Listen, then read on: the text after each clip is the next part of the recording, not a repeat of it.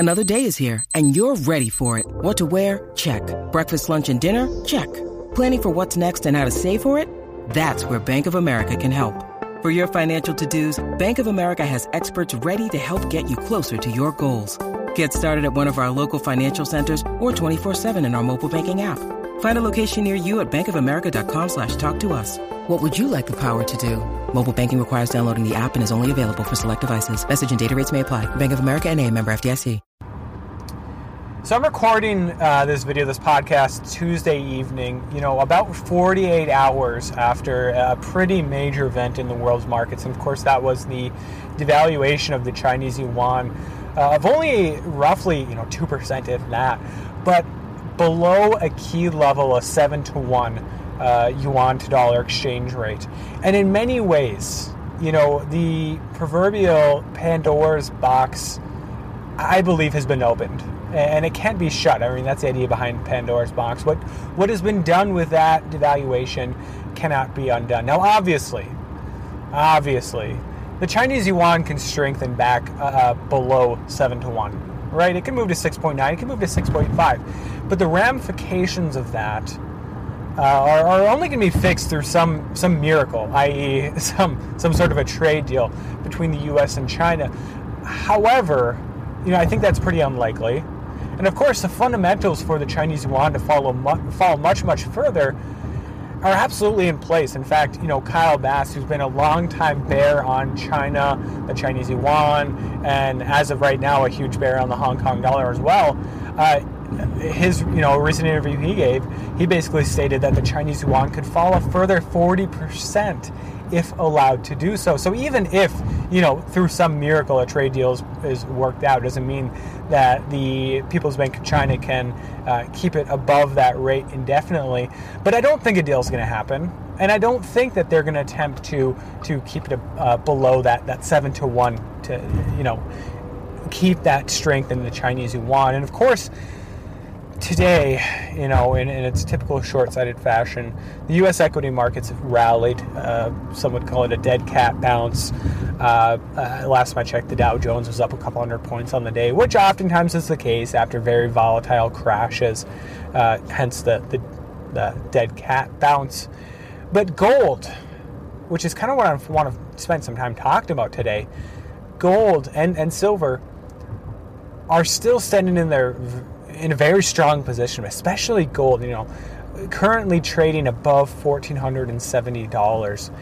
To put that in perspective, it was less than a year ago that gold had hit its low for 2018, below $1,200. And then, over time, it slowly built up some momentum back in the 1,200 range, finally stayed above 1,300, and then, of course, a month and a half ago, roughly, broke through that 1,350, 1,360 range. And now we're talking about it knocking on the door of 1,500.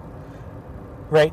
In fact, there was a time, this was probably last night or yesterday when the stock market was down a fair bit, that the gold year to date was actually ahead of the stock market year to date. Now, that's not totally unusual, right? But what was interesting about that is the fact that the U.S. stock market has had a really good year, right?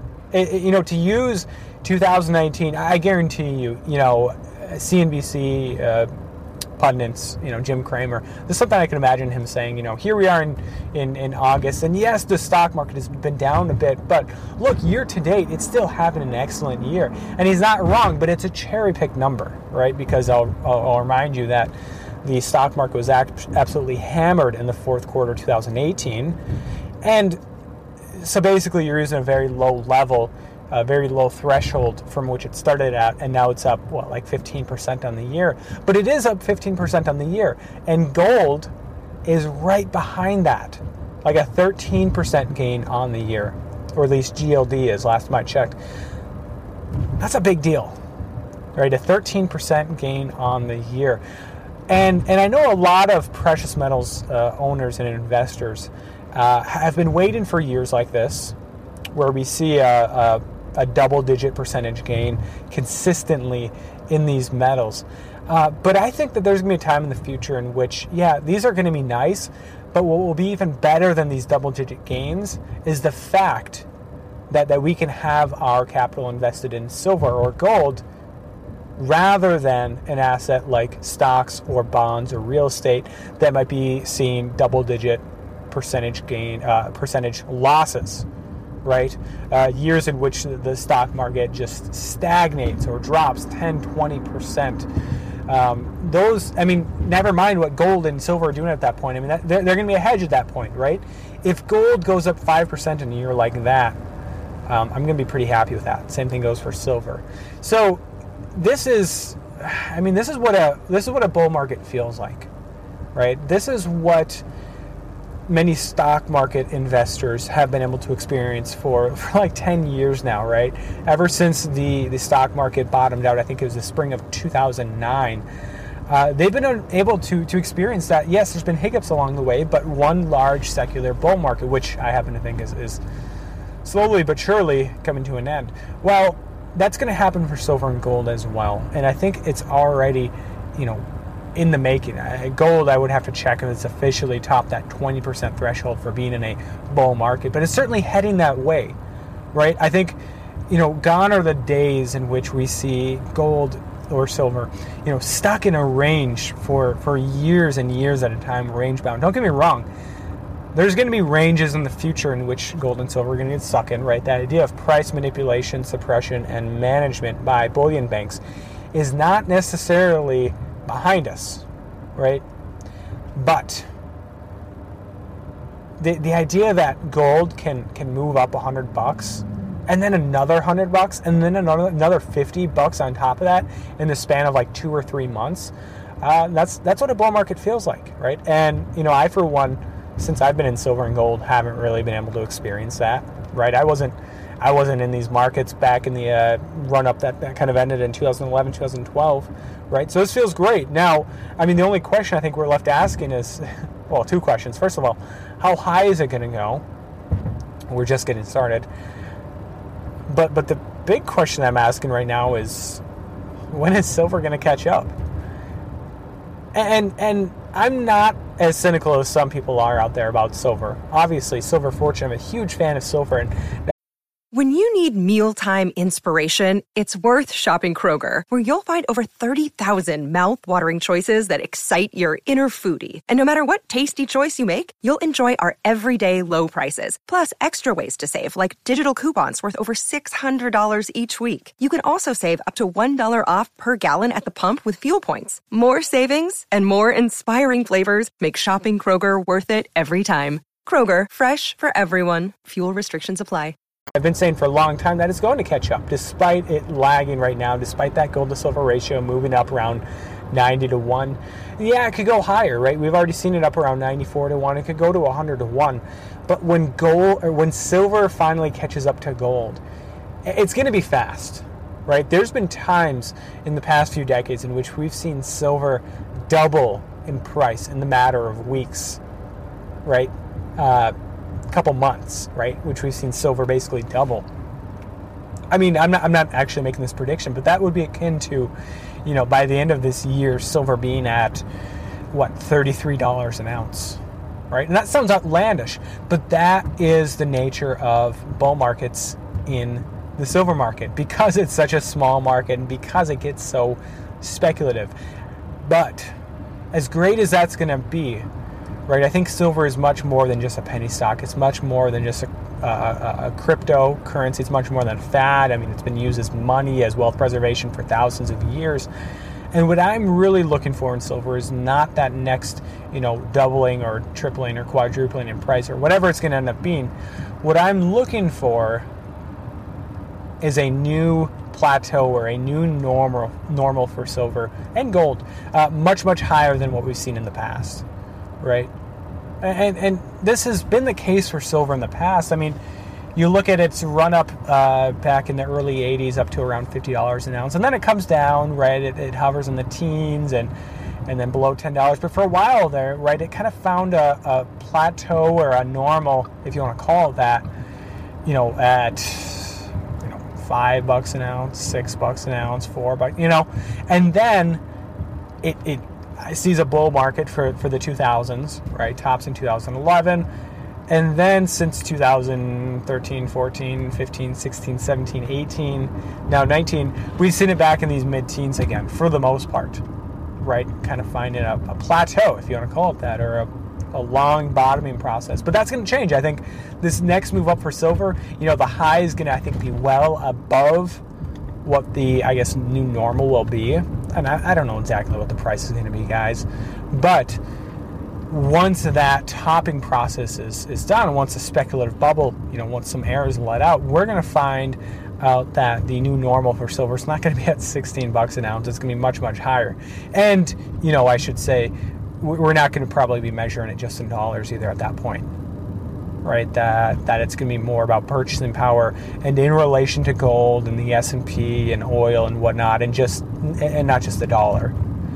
But speaking of, gold and silver in other, assets other than the dollar, gold in particular, because it's been outperforming silver so much, has been seeing some record highs in some different currencies, right? Look at where gold is right now in British pounds, or the euro, or the Australian dollar, the New Zealand dollar. I mean, look at some of those different currencies where gold. Look at where gold is in the yuan, right?